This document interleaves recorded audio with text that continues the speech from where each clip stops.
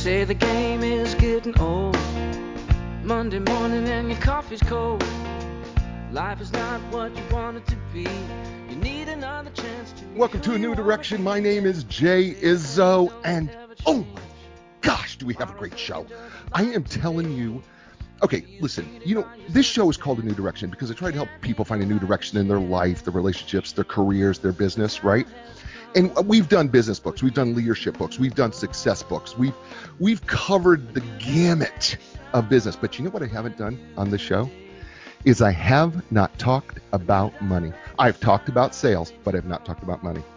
Today, we're going to talk about money. Because you know who I have today? Oh, yeah. You're going to say, how did you get him? His name is Kendall.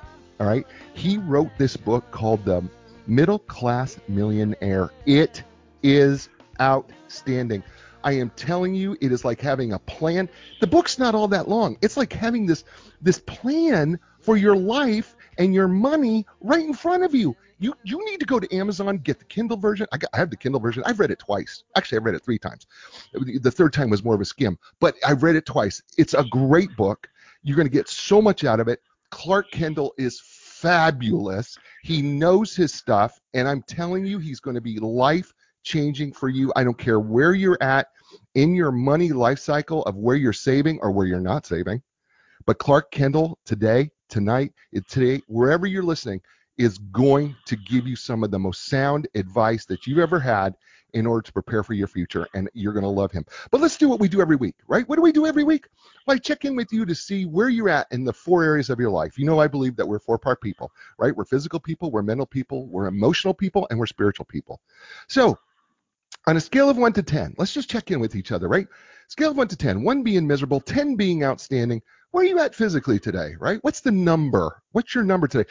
5 is average, right? So if you're feeling, I'm just kind of average, say, okay, it's a 5. That's your 5 number. So where are you at? What are you doing? Well, how did you get to that number? Is it a big high number? Is it like an 8 or a 9 where you're feeling physically fit, you're feeling really good, you've been eating right, and you've got all those things going the right direction? By the way, what Clark is going to tell you is, your physical body is important to how long your money is going to last. He's going to tell you that. I'm just telling you. I know it's a teaser, but it's also a spoiler. Okay, it's one of the two. So how are you physically? And then whatever that number is for you, what do you got to do to change that number?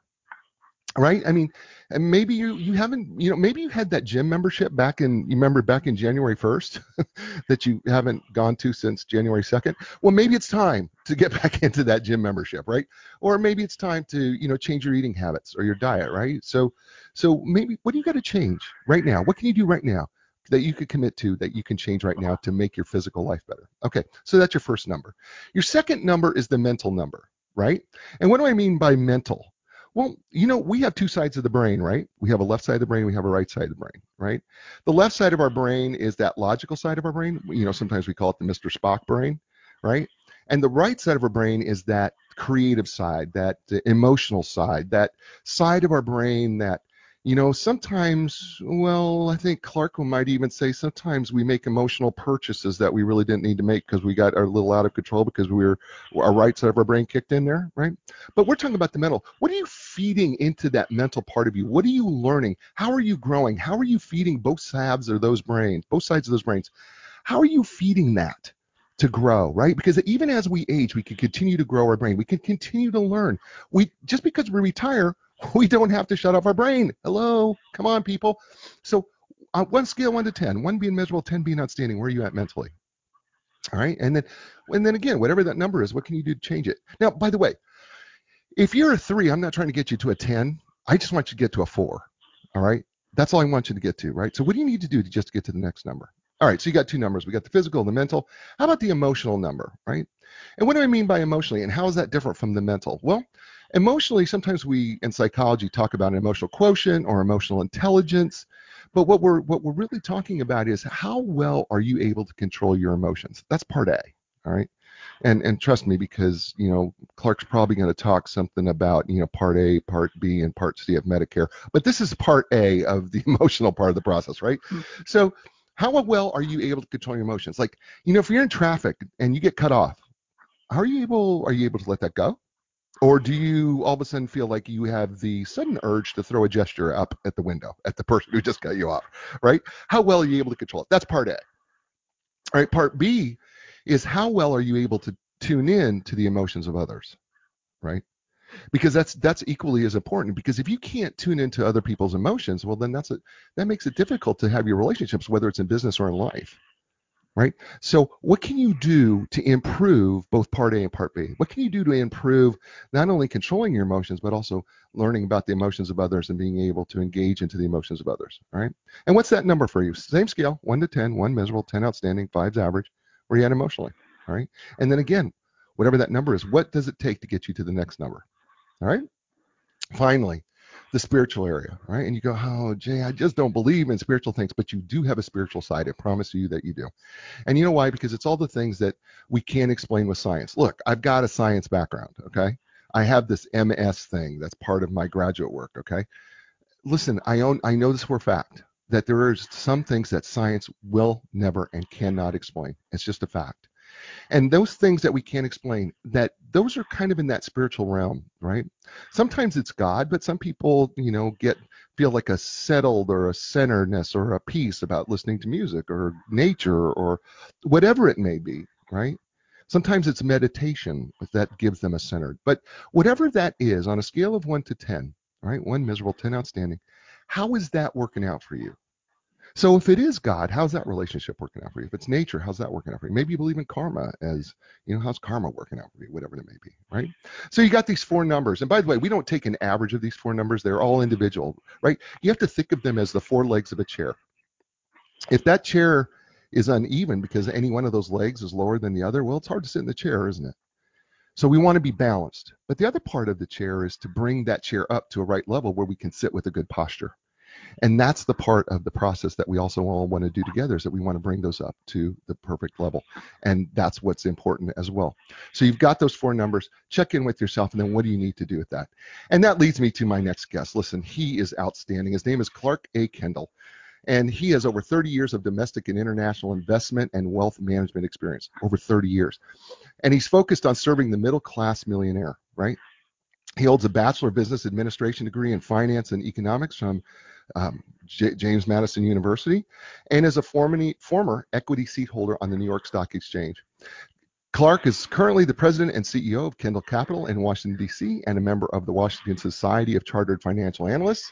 He is also a chartered financial analyst, accredited estate planner, certified financial planner, and he is the author of the book that we're going to talk about today, Middle Class Millionaire, Surprisingly Simple Strategies to Grow and Enjoy Your Wealth.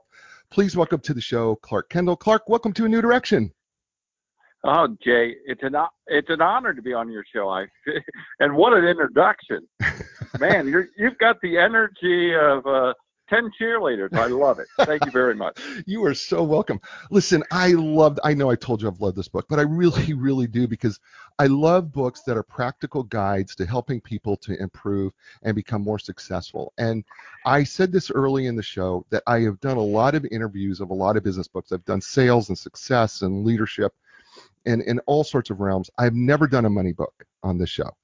And so you're the first money book I have really done on the show. And I'm very excited to do this because what people don't know is that I interviewed you previously on another show, and I enjoyed you so much. I really wanted you to do my show. And I just felt like this was a book that could help so many people in an area that we struggle with. And that is money. And we do struggle with money, don't we? We do. It's not unusual. I think, what I love about my business and what I do for a living is, to help people basically improve their lives, to make a difference. And one of the best compliments I ever had from a client, I actually had from their son at their funeral.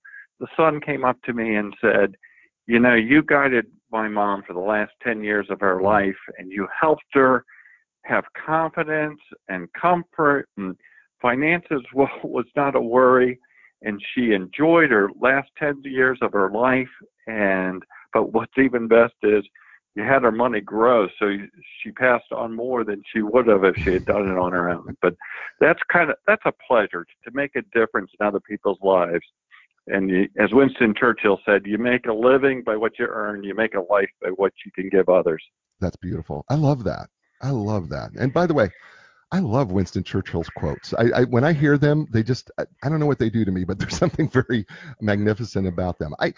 In your book, okay, right in the introduction, I'm going to give you a quote that you wrote. You said, millionaires aren't as rare as they used to be. It's becoming more common for people to amass a net worth of $1 million or more by the time they retire.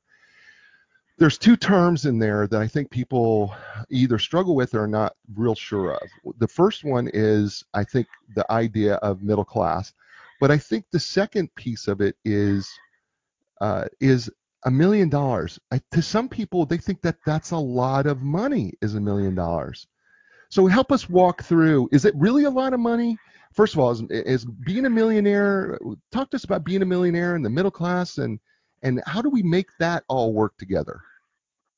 Well, I'm in just outside the Washington, D.C. area. 1 out of 11 households in the Washington, D.C. area have more than $1 million of investable assets. And in time and time again, I'm seeing teachers and policemen and firemen walk into our office who have basically been prudent savers. And so it's really, what I see is, it's not so much how much money you earn, but it's the lifestyle. It's a lifestyle that you lead that gives you the opportunity to amass $1 million of investable assets. And I also think, compared to our parents and grandparents' generation, they worked for the IBM for 20 years, or they worked for the union for 20 years, and there was a union pension to take care of you. People now change jobs so much. It's become the employee's responsibility to be in charge, to make sure that they have long-term health insurance, to make sure that they have a retirement, to make sure that they can send their kids to college. Who are the middle class? Well, I think if you make more than 110,000, you're considered in the top 10% earners, and what the median family income is about 50,000-60,000 right now. Right. So I'd say the middle class, as far as earning wise, is that let's say 50 to 110,000 of household income. So we're talking about a really significant population here of people that really have an opportunity to really improve their financial well-being. That is correct. That is correct. So let's talk about this book a little bit more, and let's go into it a little bit deeper here, outside of just the introduction. So you divide this book up into 3 sections. The first section is called How to Accumulate Wealth, and it's a couple chapters. And the first thing that you say, and I found this so awesome because I had somebody talk to me about this, because I've had in my past, I've had a horrible relationship with money. And I don't think that's uncommon, by the way, and I'm sure that you see it more than I do. But in your first chapter, you talk about the mindset of a saver. Okay, I'm going to be completely honest here. That has been an area early, less so now, but early in my past, I was a spender.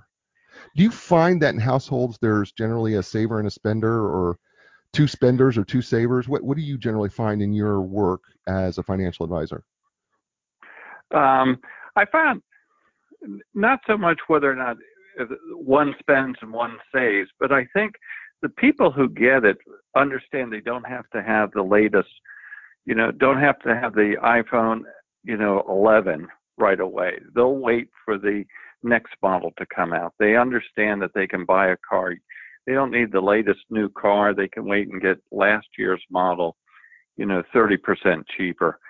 And I think they do those nickel and dime savings. And as I always like to say, rubbing 2 nickels together adds up to dimes. Rub 2 dimes together and adds up to dollars. And long-term dollars rubbed together just add up to good cents. That's actually kind of clever. I gotta be honest with you. That's pretty awesome. I enjoyed that. I like what you did there. That's awesome. So what is different about the mindset of a saver? I mean, what is it that's so different about them? I think they don't have the consumption mentality. And I think, going back to your book, they have the mentality that they believe in themselves, Mm. and they know where they want to go and what they want to accomplish. They're not so worried about what other people think. They understand where they want to go in life, and they understand what sacrifices need to be made, and they'll give up those short-term sacrifices to meet those long-term goals. Okay, so you have these three tips about the saver's mindset. Okay, and I'm going to kind of read them, and then I want you to kind of maybe elaborate a little bit on them. The first is that Okay. Save first, then spend, live below your means, and start early. So let's kind of walk through those, because I don't know that people understand what you mean when, I mean, it sounds intuitively obvious that I should save first and then spend, but it's not. It's not exactly what we're probably thinking here. Am I correct on that? Well, I think that the simple mindset is basically, if you got a kitchen jar, you get your paycheck at the end of the week, you put 10% into the savings jar, and you don't spend that. You don't take it to the bar with you. You don't take it shopping at the mall. Right. You set that aside. I think that's the key issue, and that's where you don't buy the latest iPhone, you don't buy the newest car, is where you go with that. And the mindset is you don't have to have the biggest house. You don't have to go on the fanciest vacations. I know that, camping with my children, they enjoy more so than going to Disney World every year. Mm. And I think you just change that mindset. And if you've ever been to Disney World, you're shocked at how expensive that is. Terribly and expensive. my kids will tell me that to go swimming at the lake at the campground is just as much fun, and it's that time together that you cherish, and that becomes the mindset of that middle class saver. So let's move on to living below your means. I think this one is a hard one for so many people, because I think we still, we used to say keeping up with the Joneses. I don't know if we still say that. I think we psychologically feel that we have to keep up with the Jones, right? I mean, I feel like, and I think this is one of the reasons why we don't live below our means, is because we feel like we are in so, I don't know, is it some sort of crazy competition that we feel like, well, we've got to put on this show or that show?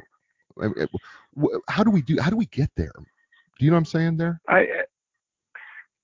As I say, not only I actually mentor college students at the local university, and I always ask them, I say, where do you want to be 5 years from now?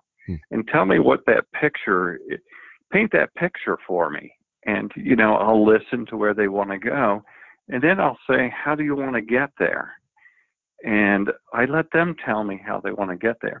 And I think we need to do that. The same thing with our finances, is paint your picture of where you want to be 5, 10, and 20 years from now. And then how do you go about getting there? And I think that's where a financial advisor can help someone efficiently paint that picture. I think that's what this book does. It helps you paint that picture of what your picture will look like, 5, 10, 15 years from now. We're talking with Clark Kendall. He is author of this outstanding book called The Middle Class Millionaire, Surprisingly Simple Strategies to Grow and Enjoy Your Wealth, here on A New Direction. And you know what? A New Direction is brought to you by who else but none other than Inline Business Brokers and Advisors. They are internationally known. I've been talking about them since day one that I've done the show, because they were the very first sponsors of the show. And if you're a business owner, at some point you're going to need the services of an experienced business broker. So selling your business is a big decision. So make sure you build your deal team, starting with the experts at Inline Business Brokers and Advisors. And you can learn more by going to inline.com. That's ENLIGN.com. And Linda Craft and Team Realtors. It doesn't matter where you're at in the world. If you are looking to sell or buy your home, Linda can help you find the absolute best expert in your area to help you do that. And if you happen to be in the Raleigh, Durham, Chapel Hill, Research Triangle Park area, why don't you stop in, because she can help you understand why, her and her team can help you understand why they have legendary customer service when it comes to real estate. They've been doing it for 34 years. There's a reason why, and you can learn more at lindacraft.com. And I got to give a shout out. The t-shirt shout out of the week goes to Epic Physical Therapy. I have used them. I've had so many repairs on my body from playing football and doing a lot of other things. And I got to tell you, if you want to be epic, why don't you check out the folks at Epic Physical Therapy? Thank you for the t-shirt, Epic. I appreciate you. I appreciate you getting me back to being able to do what I love to do in the gym. And they are all bringing you in a new direction. And we are here with Clark Kendall, author of The Middle Class Millionaire, here on A New Direction. And Clark, as we are going through this book, and we're still kind of here in section 1, which is how to accumulate wealth, we talk about accumulation of wealth, and I think people struggle with that. I think it's a difficult thing for them to kind of wrap their mind around about accumulating wealth. I think people feel like they live from paycheck to paycheck and that they just can't get to accumulating. And we've talked about, saving and paying yourself first and living below your means. But you had something interesting in your book, in the Formula for Success, and it's called the Rule of 72. Explain the Rule of 72. Great. Well, Rule of 72 is one of the first things they teach in business school about investing. But whatever two numbers are divisible by 72 will tell you how long it takes to double your money.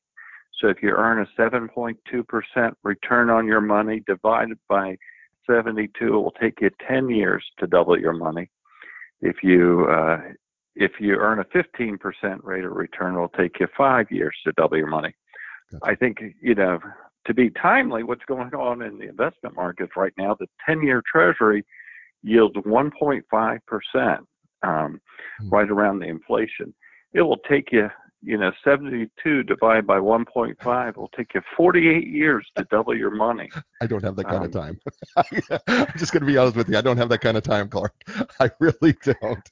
And I don't think most people do have that kind of time. I mean, no, they don't. But go ahead. Yeah, but I guess I point out a lot of people. What I see time and time are people are actually too conservative with their investments. If you are investing for retirement, as 10 or 20 years from now, a lot of people got scared out of owning stocks or mutual funds in 2008 and never got back into the market. But now, they're on the long way to doubling their money because they put it all into a money market. And I think it helps people, focus as far as I said, where are we going to be 10 years from now or 20 years from now? And I think it's very helpful to kind of, turn off the TV and pull out a piece of paper and do the Rule 72 math. Right. And this comes down to risk and return, right? I mean, my dad, who's no longer with us, but he grew up in the silent, he was born in the silent generation, 1931, but he was extraordinarily conservative. Matter of fact, he felt that investing in the stock exchange or stock market or any of that, he felt that was gambling. And I used to say, well, Dad, every time you step into the bathtub, it's a gamble. Every time you step off a curve, it's a gamble. But risk and return, how do we kind of deal with that personally when it comes to risk and return when we're talking about the Rule of 72? Because with the less time that we have, do we have to be more risky, or how do we make that judgment? Well, I think that's a great question. We do address that in the latter part of the book. Right. We talk about tranche investing, but I call it time horizon investing. Utilize short-term investment products for short-term needs. If your son or daughter is a senior in high school and you're going to be sending them to college over the next 4 years, I think that you want to have that money that you've set aside for college in safe, secure types of investments. But if you want to maintain purchasing power and you want to retire 10 or 15 years from now, you're not going to be able to maintain, or you're going to have a difficult time maintaining purchasing power, rolling it over in 90-day treasury bills for the next 10 years. So I think sometimes it's put it in buckets, put it in, time horizons as far as balancing those things. I want to share with you a story that I shared within the book to use an example, 20 years ago, I managed money for a 90-year-old woman. This was 1998, and she had $6 million. And at the time, she was 90% invested in stocks, and she's 90 years old. And at the same time, Alan Greenspan was talking about irrational exuberance in the marketplace. And Charles Schwab wrote a book that said, whatever your age is, minus 100 or from 100 should be your allocation to stocks. So she should have been, 10% in stocks and 90% in fixed income. And so I sat down with her and I said, do you think we have too much money in common stocks? And this 90-year-old woman, said to me when I'm sitting across with my CFA, my CFP designations, she goes, listen here, Sonny, I didn't get $6 million by buying CDs and money market accounts. And she goes, at 90 years old, I don't think I'll ever be able to spend $6 million. So you're really investing it for my children and grandchildren. And I think they should own stocks, don't you? And I was like, you are a wise woman. Yeah. I go, thank you for sharing. And I think that gives us great insight of how, how the wealthy accumulate wealth, as they do have a long-term horizon to what they're doing. I love that. And the other thing I will share, coming back to one of your points, is I do think if you own one or two stocks, it is gambling. I think you need to own a portfolio of stocks. Right. And there's different academic research of, 10 to 20 stocks at minimum, or a mutual fund. But I do think owning one or two stocks becomes gambling. And so I agree with your father along those lines, but I do think a well-diversified portfolio does make sense for investors. We're talking with Clark Kendall and his book, outstanding book, by the way. This book is so good. It's called The Middle Class Millionaire: Surprisingly Simple Strategies to Grow and Enjoy Your Wealth. And what I loved about this book, Clark, so much is I just enjoyed just so much of the practicality of it. You're not talking about things here that are difficult, which gets us to section 2 of this book, which is entitled How to Grow Your Wealth. But you start talking about financial literacy, and got to be honest with you, first of all, I feel like I'm pretty financial literate, but when I read your book, I became more financially literate. Why is it so important for us to learn the language of the financial literacy? I think so you're not scared. A well-educated person can make decisions. If you don't know just the phrases and the terms, then it's hard to make a decision as far as, what you should do or what you should not do. So I just think we just went back and explained the different terms as far as, 401ks, 403bs, right. When to Roth or not to Roth. Right. I think I'm just going to read some of I'm going to quiz the listener right now. Okay. I just want you as a listener, this is some of the terms that Clark has in his book. And we're going to do a little quiz for you. And I want you to ask yourself, do I really know what this means? Active versus passive investing annuities, whether they're variable or fixed. Okay. That's the first one. Do you know what that means? Secondly, do you know the difference between asset allocation versus asset correlation? This is in Clark's book, by the way. Do you know what bond coupons are? Duration, maturity, credit ratings. Can you explain that? Do you know what capital gains and losses are? And do you know how to offset them to reduce tax liability? Right? These are just some of the terms. By the way, he goes through and he literally goes through this book. And this is the beauty of this book, because you literally have a glossary of terms in the back of the book to help people become more financially literate. Which is, I think is just brilliant. There's a couple though, I think that I would like to have you kind of expand on though. One of them is called stock valuation methodology. What do we mean by that? What do you mean by that? What is the definition of that? When we say stock valuation, yeah, mm-hmm. It's basically determining the intrinsic value of what that underlying stock is. All investments, we'll get a little bit technical, all investments boil down to a return of cash flow and the predictability of the cash flow. right? That's why, as I said, a 10-year Treasury yields 1.5% because we know it's backed by the U.S. government. We know every 6 months interest payments will be made. The valuation of something like, Philip Morris is a great example. Philip Morris is part of the jewel company. Right. Well, their valuations, we're unsure what the future cash flows will be because there could be potential lawsuits. Right. So you go down to the value and underlying security. And those are two examples where one we know is very predictable. One we know, is questionable what the future cash flows will be because of potential, liability in the courts. So one of the things that you talk about in this book, and I really loved this point, and it's a small statement that you make, but I think it is extraordinarily important for people to hear. And that is that you make a statement that says the media is not always helpful when it comes to making these decisions or understanding these things.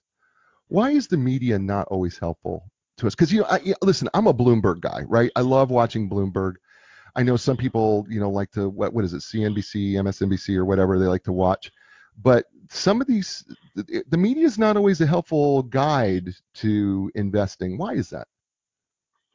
Well, I think it's almost like fashion trends sometimes, whether our ties narrow or are they fat, so you don't know. I think, if we look at the media right now, there's been a heavy IPO market. The Beyond Meat came out, Uber came out, Lyft came out, WeWorks are expected to come out. And there's hype as far as what these companies do. But I think where investors get lost is they don't look at that underlying cash flow of these companies. And are they profitable companies? Do they have good products and services? And I think when people are well educated, they can look through the hype of the daily fluctuations and determine whether or not a security or an investment, is a good opportunity, right, and whether or not that fits into their long-term investment strategy and plan.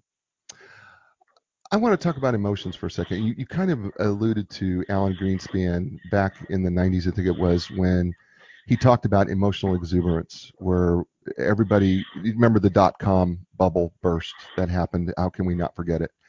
And we kind of had this bubble mentality, and everybody started saying, "Oh, I can't remember what the name of the company was now. I don't know if it was Web Monster or whatever it was. And I remember they spent hundreds of thousands of dollars, maybe millions of dollars on Super Bowl commercials. By the way, they're no longer in existence. I think something like 50% of every .com company that was ever on the Super Bowl in the 90s no longer exists or more. And we got all caught up into it, right? We got all caught up into that emotional, oh man, the internet, the web, oh, that's gonna be great. We're gonna all invest in it.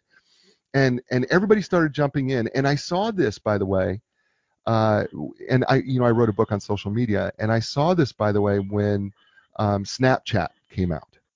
And Snapchat came out, and it started out at about $27 a share. And people were like, oh man, Snapchat, man, when they go public, they're going to be great. And then it dropped down to $6 in a heartbeat. In a heartbeat. How do we protect ourselves from our own worst enemy, which is our emotional impulses? How do we do that? Well, I think you need to use common sense too. And you're right. I love to use the example of Qualcomm at the turn of the century. Qualcomm makes money every time we use our cell phones, or every time we text. They make a royalty off the technology. Since 2000, Qualcomm's revenues and earnings have grown 17 times. Wow. They're a profitable company, but the stock trades at 2/3 the value that it did at the turn of the century, 19 years later. So I think we need to be conscientious as far as the valuations. And I would argue that, I think look at Facebook, Amazon, Netflix. The valuations is very high, and Netflix, I think, is off 35% from its high. So I think we need to be conscientious as far as the valuations, and are we paying too much for these companies? On the opposite side of the coin, I sort of say the second tier of corporate America right now, the Russell 2000 index is trading at just 10 times cash flow. And, coming back to the Rule 72, if you're buying a company at 10 times cash flow and they don't increase revenue or earnings, you know that you can double your money in just 7.2 years. So I think there's great opportunities for profitable, companies. But I do think investors need to be conscientious along those lines. I could not agree with you more. I think we get kind of caught up into, and you said this earlier, we kind of get caught up into the individual kind of trendy, this is the new bright shiny object. and then what we do is we kind of go, oh, let's just jump on it, right? And sometimes, listen, I had friends who, before Alibaba came out, they said, oh, you need to get in on this, get in on this. And I'm not one who likes to just jump on a stock. But they said you got to get in. And by the way, it's worked out great for them, right? When they got in on the ground floor. But I mean, that's not always the case, right? That's correct. Yeah. And I think for every Alibaba, many times there's 9 others. And I think, even if you're an IPO investor, I think you need to have a basic investment strategy as far as really knowing what's a good company and what's not a good company, and to have a strategy and discipline for what you're doing in the marketplace. And we really don't have any excuses, Clark. I mean, we have this thing called Google that really we can look up just about anything to find out about any company that we want to find out anything about, right? I mean, we really don't have an excuse to not do the research or the homework. That is correct. So go ahead. I was going to say, but the book, coming back to the book a little bit, the book is not about doing security analysis. Right. I think the book is integrating those wealth management strategies into everyday living. And I also give an example. The book is filled with examples of sitting across the table from clients. I want to say probably around 2010, I was sitting across the table from clients, husband, wife, school teachers here. Outside of Washington, D.C., they had a $500,000 house. We were doing all the retirement plans that the school system offered for them, but they had a $100,000 mortgage on their house, that cost them 7%. On the opposite side of the coin, they had $100,000 in a CD that at the time was only yielding 1%. It was just right after the Great Recession. Ben Bernanke brought interest rates way down. And I said, the most conservative thing we can do right now is take your 1% $100,000 CD and pay off your 7% mortgage. Right. We can save 6%. And so we agreed upon it. And 6 months later, they came back into the office and they hadn't paid off the mortgage. I said, well, why didn't we pay off the mortgage? And the client said, the lady said, basically that $100,000 was what represented for my mother's estate, and so I went out and bought a CD. And every month I open up that statement and I see that $100,000 and I think about my mother. And we spent a half an hour talking about her mother. And she was also not born in 1930s, but 1920s. And back then they didn't have IRAs or 401ks or the Roth features. But we talked about that. And then I said, so that CD statement you receive every month, that's kind of like a tombstone where you have the opportunity to remember your mother. And she goes, yes, every month I think of my mother. And she goes, I go, well, that tombstone costs you $500 a month to maintain. And she goes, what do you mean by that? I go, well, if you borrow money at 7% and you invest at 1%, 6% on $100,000 is $6,000 a year divided by 12. That's $500 a month in maintenance on that tombstone you got. And she goes, well, I never looked at it that way. And I said, yeah, it's expensive. And anyway, so we packed up, and 6 months later she came back and she had paid off her mortgage. I said, what happened? She goes, well, I had a little quiet time with my mother. And we both agreed that I should pay off that mortgage, she would be proud of me. That's awesome. And I go, I think she is. But that's a great example of the power of making a difference in somebody's life to improve it. And so she resolved to do the right thing. From a CFA point of view, your marginal cost of capital at 7% versus your marginal return at 1%. If you're borrowing money at 7% and you can't get a 7% no risk return, you should pay that money off. And that's what we did for her. We're talking with Clark Kendall and his book here on A New Direction. The book is entitled The Middle Class Millionaire. It's a fabulous book. It's a practical book, and it's matter of fact, we're gonna talk to him just after this. Hey, did you know that The New Direction is brought to you by Inline Business Brokers and Advisors? They really have been, they're internationally known, and they've been the sponsor since the very beginning of A New Direction. They have literally helped thousands of clients in the sale and purchase of businesses.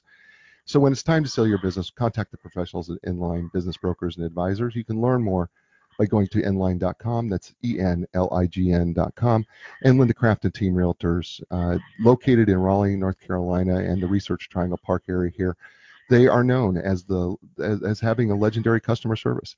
And if you want to find out why not stop at 7300 Six Forks Road in Raleigh, North Carolina, get a free bottle of water, and find out why for 34 years they've been at the top and why they've helped so many people, thousands of people all over in when it comes to real estate. And we thank them for their sponsorship.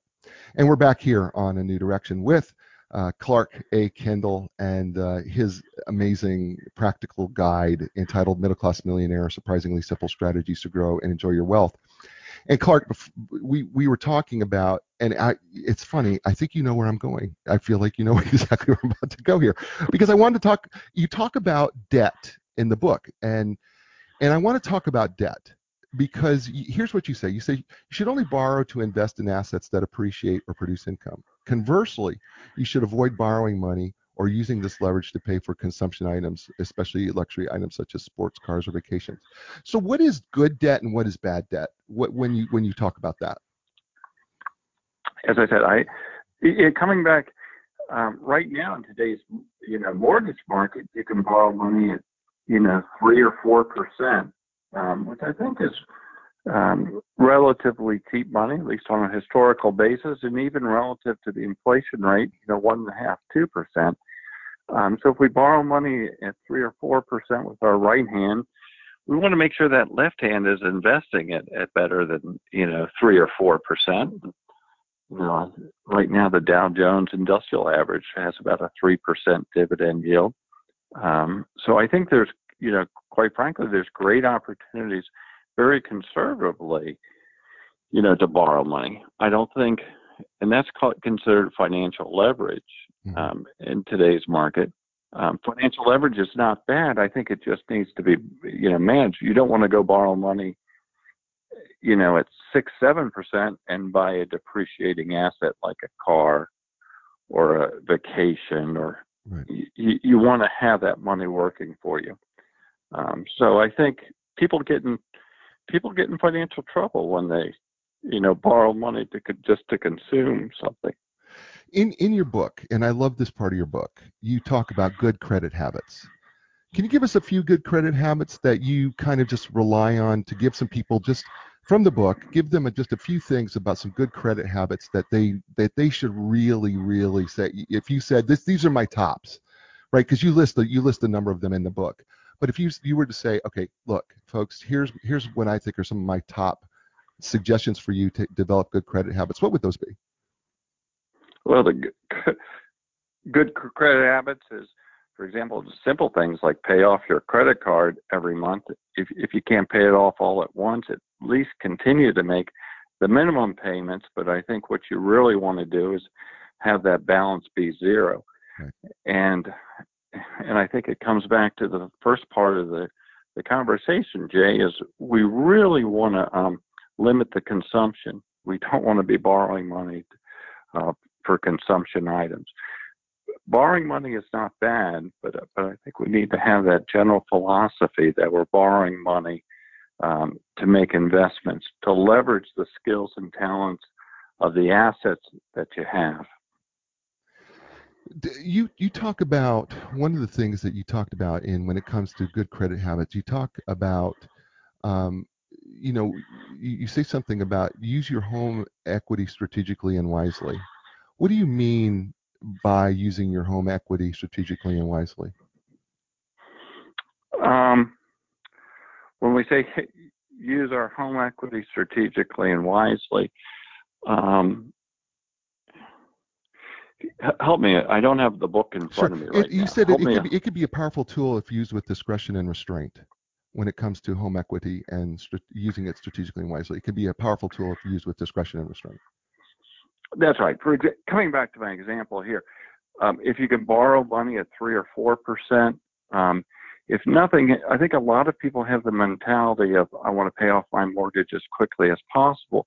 But if you can take, instead of paying off your mortgage, maximize the contribution in your 401k, your 403b plan, your retirement accounts. Right. Make contributions into an IRA account, make contributions into a Roth IRA. Um, and that's basically leveraging that equity you have into your home. Also consider, quite frankly, the tax advantages of utilizing 529 plans if you want to send children to college or yourself to college. But so I think that's a strategic thing of using that home equity, not being in a big hurry just to automatically pay that mortgage off. Okay, so moving through this, there was some other great things in this book that I have got to touch on because when I interviewed before, we never really got to talk about some of these practical tips, but you have some amazing practical tips. One of them that I think stumps so many people that I'm so grateful that you talked about was smart car shopping tips. And you had some great smart car shopping tips. And by the way, I employ some of these as well personally, right? So for instance, I'll give you an example from that you mentioned in the book is I don't buy a new car. I refuse to buy a new car because I believe it's a depreciating asset. As soon as I drive it off the lot, it's just I've lost at least 40%, if not more, as soon as I drive it off the lot.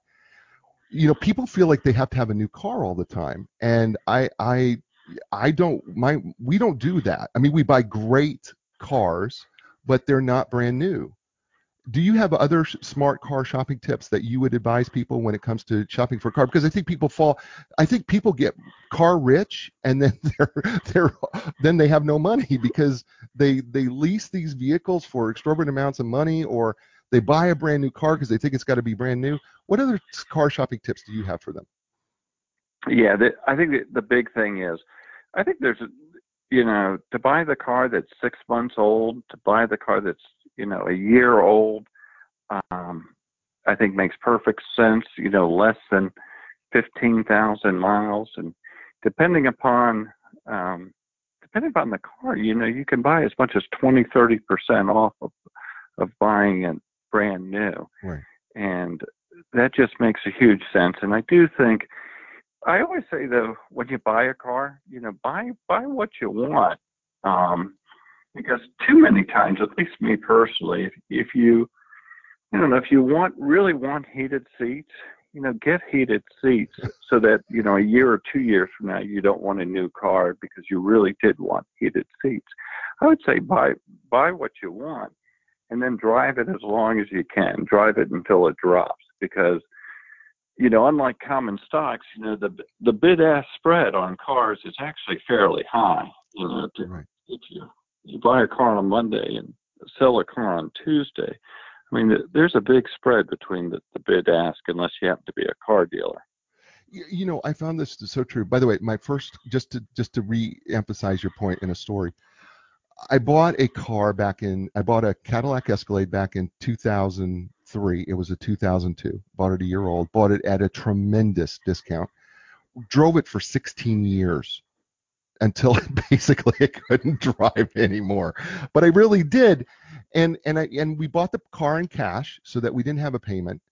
And I can't tell you how freeing it was to not have to go into a bank statement. And you talk about this in your book, that there's a lot of freedom in not having to worry about one more payment. And That's correct. I think, yeah, I don't think people understand that we just don't have to have this. Again, goes back to the emotional aspect of it. Think of it, that you talk about in the book over and over and over again, by the way, that you do such a great job here in the Middle Class Millionaire, is that we sometimes get so caught up into the new, and it just doesn't have to be that way. That's very true, and you're right to take the emotions out. And I think that comes back to the initial point of, live below your means, and not to buy the newest fanciest car or cell phone, as we mentioned before. And it is the mindset of the middle class millionaire.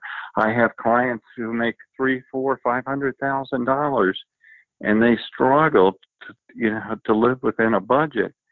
On the opposite side of the coin, as I mentioned before, we have the teachers and the policemen and the firemen who have accumulated $1 and $2 million because they live modestly, and they don't find satisfaction by having the latest and the greatest. Right. We're talking with Clark Kendall, author of the book Middle Class Millionaire, here on A New Direction.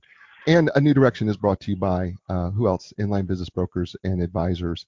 And they represent profitable, privately held companies with gross annual revenues in excess of $1 million. Inline delivers the highest market value in the shortest amount of time with complete confidentiality. The complete confidentiality, that's the registered trademark. You can learn more, if you will, by going to online to enline.com. That's ENLIGN.com. And Linda Craft and Team Realtors, when it comes to real estate, they are known as the legends of customer service. Find out why. You can just go to lindacraft.com. It's LINDACRAFT. One of the things that I subscribe to, and I agree with you in your book, and I just feel like you need to talk about this piece of it. Why is it so important that we work with a financial professional? The analogy I always give, it's like going into Home Depot, buying a bunch of 2x4s and a toilet and trying to build your own house.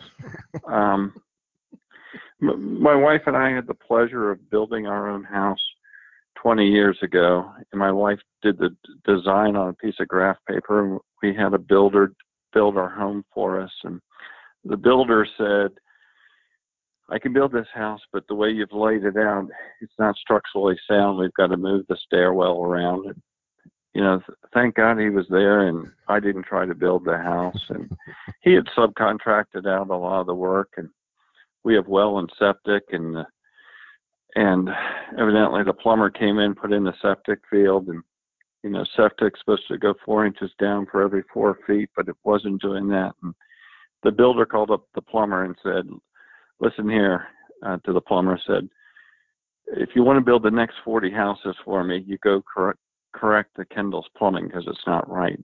And I think that where a financial advisor can come in is a financial advisor, if he or she does a good job, they can listen to what you're trying to accomplish, and they can map out and they can execute, you're building your financial house. And as I always say, my builder, wasn't a rocket scientist, but he had built 100 houses before, and he listened well to what we were trying to accomplish. And he had buying power. He had the power to call up the plumber, the drywaller, and say, do a good job. And he knew what a good job was in each aspect of the house. I think in the financial services industry, one thing I'm quite passionate about is to have a fiduciary investment advisor, one that sits on the same side of the table as the client, someone that can use their skills and talents and be an advocate, just like an accountant or attorney or a doctor. And so I think those are the key things as far as doing them. I think right now there is a proliferation of do-it-yourself vehicles. There are index funds. There are over 15,000 index funds available in the marketplace. Yet there are only 3,800 stocks that trade on the New York and NASDAQ. So there's almost 3-4 times as many indexes for do-it-yourselfers. But I think I see time and time again where do-it-yourselfers aren't making the right asset allocation. Do-it-yourselfers, aren't diversifying a portfolio.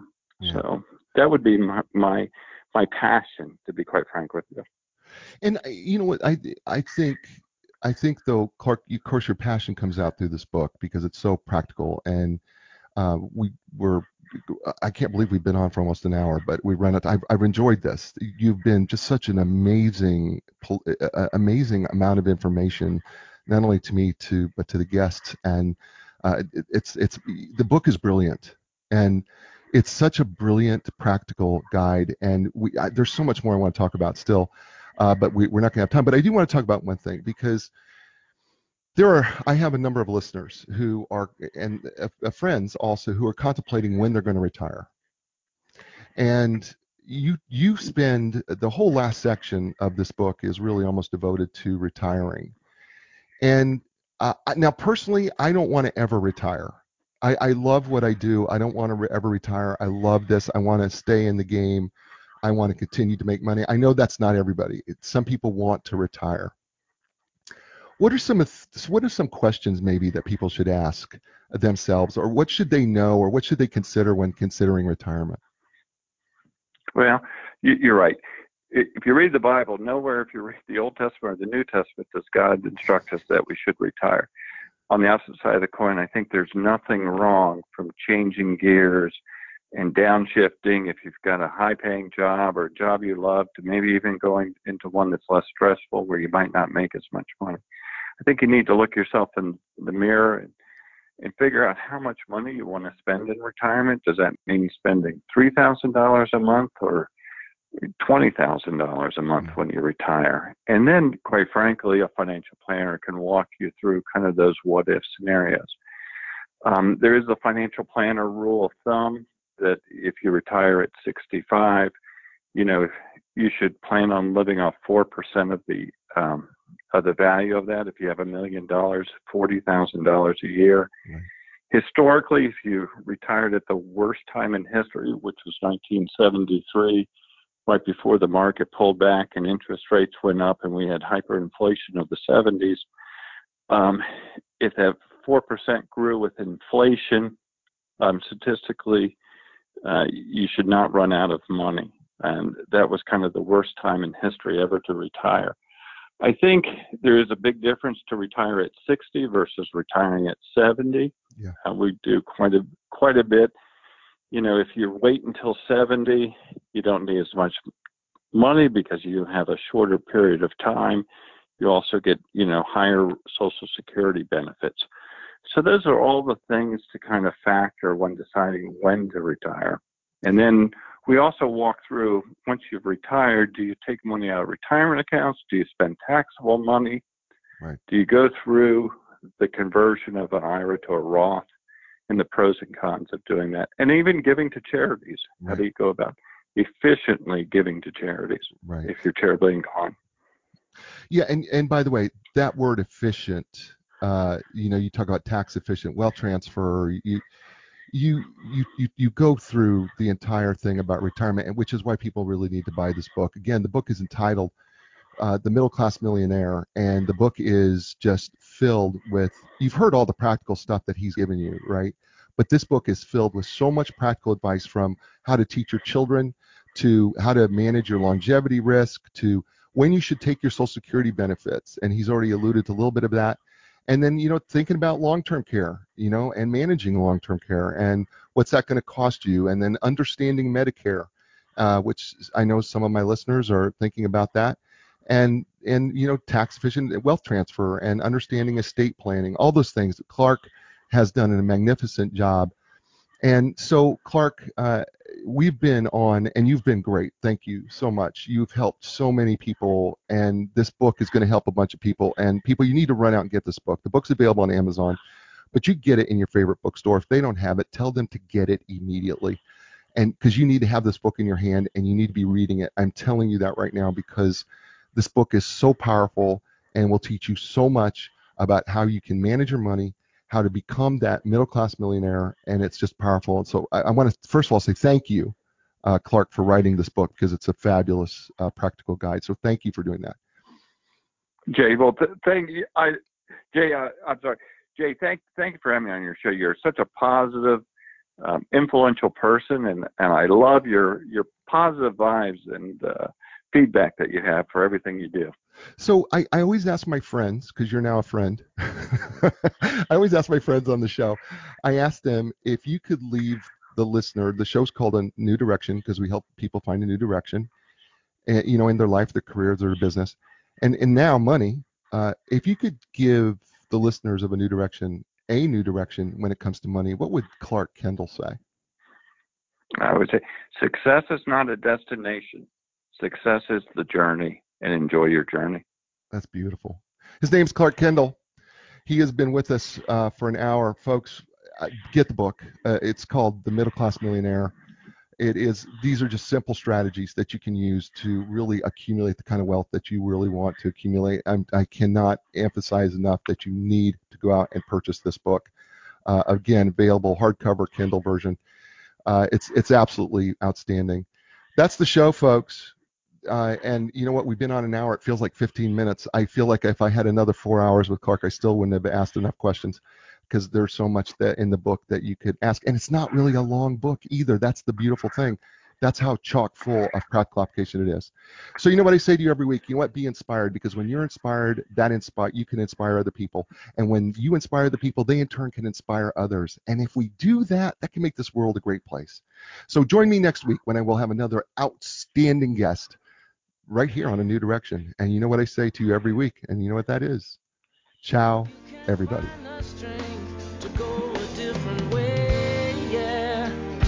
The time has come for a new direction. Yeah, yeah. New direction. Yeah, yeah. When you lost your confidence and the answers don't make sense, you got to keep your hope alive. You got to know you can survive. This is your